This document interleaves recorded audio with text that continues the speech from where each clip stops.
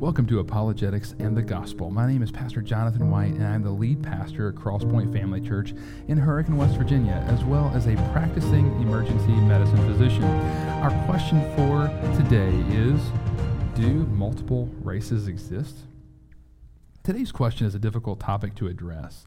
Racial discrimination and inequality have infected our sinful world since the fall of man in the garden. There have been attempts to even wipe out entire races, including multiple attempts on the Jewish people. We see attempts throughout the Bible and accounts such as the book of Esther, and we have seen fairly recently the attempt to wipe them out during Hitler's reign. But our question today hits at the very heart of racism. Do multiple races even exist? Does racism have any logical root? Let's dive into this particular issue, starting with science and ending with the Bible. I will continue using the term race to describe ethnicity and physical features that ethnicities may have in common. However, it should be noted that there is only one race, and that is the human race.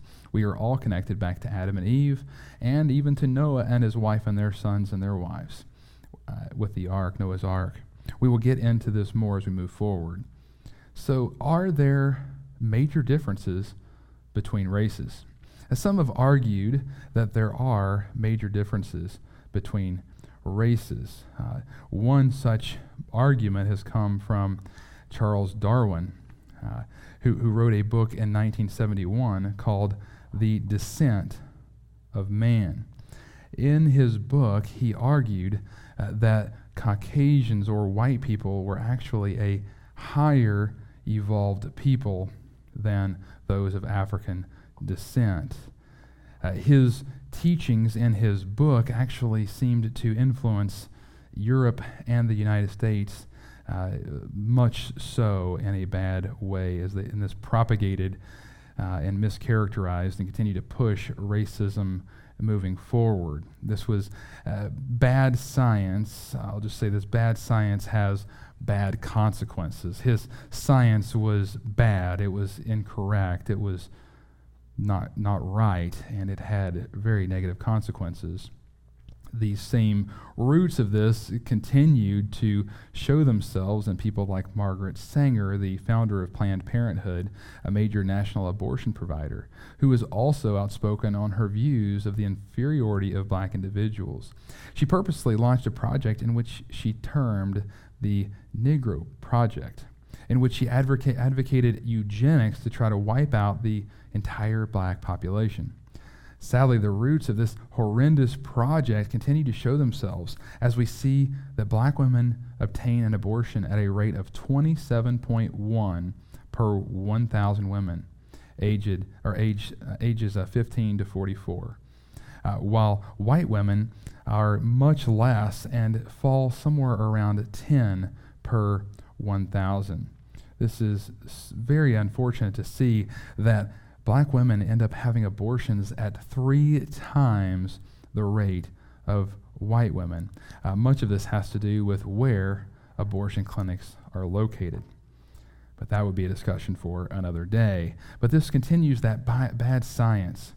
But let's actually start looking at real science when we look at quote-unquote races. So let's start by looking at DNA. Each person has around 3 times 10 to the 9th base pairs of DNA. The difference between any two people on planet Earth is no more than 0.1% of the entire human genome of DNA. According to genome.gov, all populations of humans are essentially the same. The largest differences actually lie amongst individuals, not among different populations. The Human Genome Project has led geneticists to question the validity of defining race at all, based on differences, because the differences between the races are much fewer than the differences among individuals of one race. That sounds much more different than what our world seems to believe today. So how is race defined today? Humans are categorized in many different ways according to race, depending on where you are located. The United States Census data categorizes races as white, black, American, Indian, or Alaska Native, Asian, Native Hawaiian, or Pacific Islander, some other race alone, or multiple races. But as we just saw above, the DNA among each of these groups has more variation within each group than the differences between each group. This is why a black individual may be able to donate a kidney to a white or Hispanic individual, or vice versa. Understanding that the science behind DNA rips apart the idea of races, what does the Bible say about race? Is the modern concept of race biblical? The Bible teaches us that we are all descendants of Adam and Eve in Genesis 1 and 2. Moving forward, after the flood of Noah, we see that all were descendants of Noah and his wife and his 3 sons and their wives. All of the genetic variation that we see today stems from those 8 persons on the ark.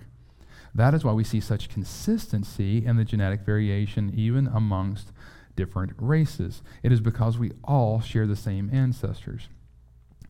The biblical understanding of race shows us that we are all equal before God.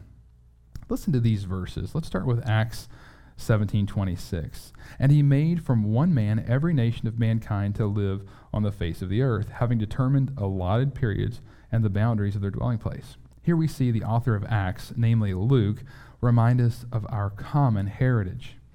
Moving forward, we see Paul speak with great clarity on the gospel, on how the gospel breaks down barriers in Galatians 3:28. There is neither Jew nor Greek, there is neither slave nor free, there is no male or female, for you are all one in Christ Jesus. We are all one in Christ Jesus. The outcome of this wonderful truth is seen in the beautiful worship at the throne of God in Revelation 7:9. After this I looked, and behold, a great multitude that no one could number, from every nation, from all tribes and peoples and languages, standing before the throne and before the Lamb, clothed in white robes, with palm branches in their hands. God shows no partiality. We see that in James 2:1. He so loved the entire world that he sent his one and only Son, as we see in John 3:16. For God so loved the world that he gave his only Son, that whoever believes in him should not perish but have eternal life. My friends, Jesus came to die for all of us, and he gave his life for all who would come to a saving knowledge of him by repenting of their sins and placing their faith and trust alone in him alone for salvation. The gospel abolishes racism. We who are in Christ must never allow racism a foothold in our lives. It is bad science and it is bad theology. We can appreciate the differences in our fellow man, all while understanding that these differences present a mosaic that fits together beautifully as brothers and sisters in Christ.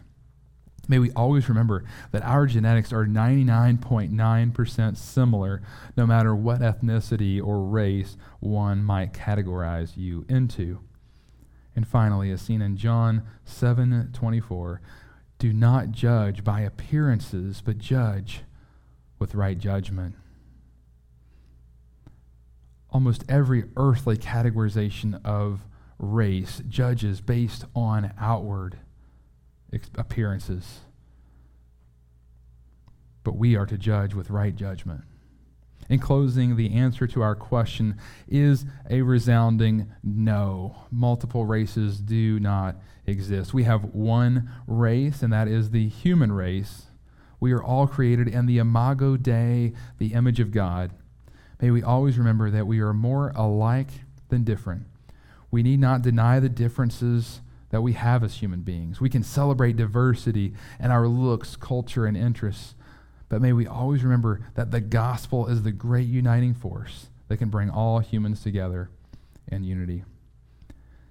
This presentation has been put together to strengthen the faith of believers and to challenge the unbelief in others.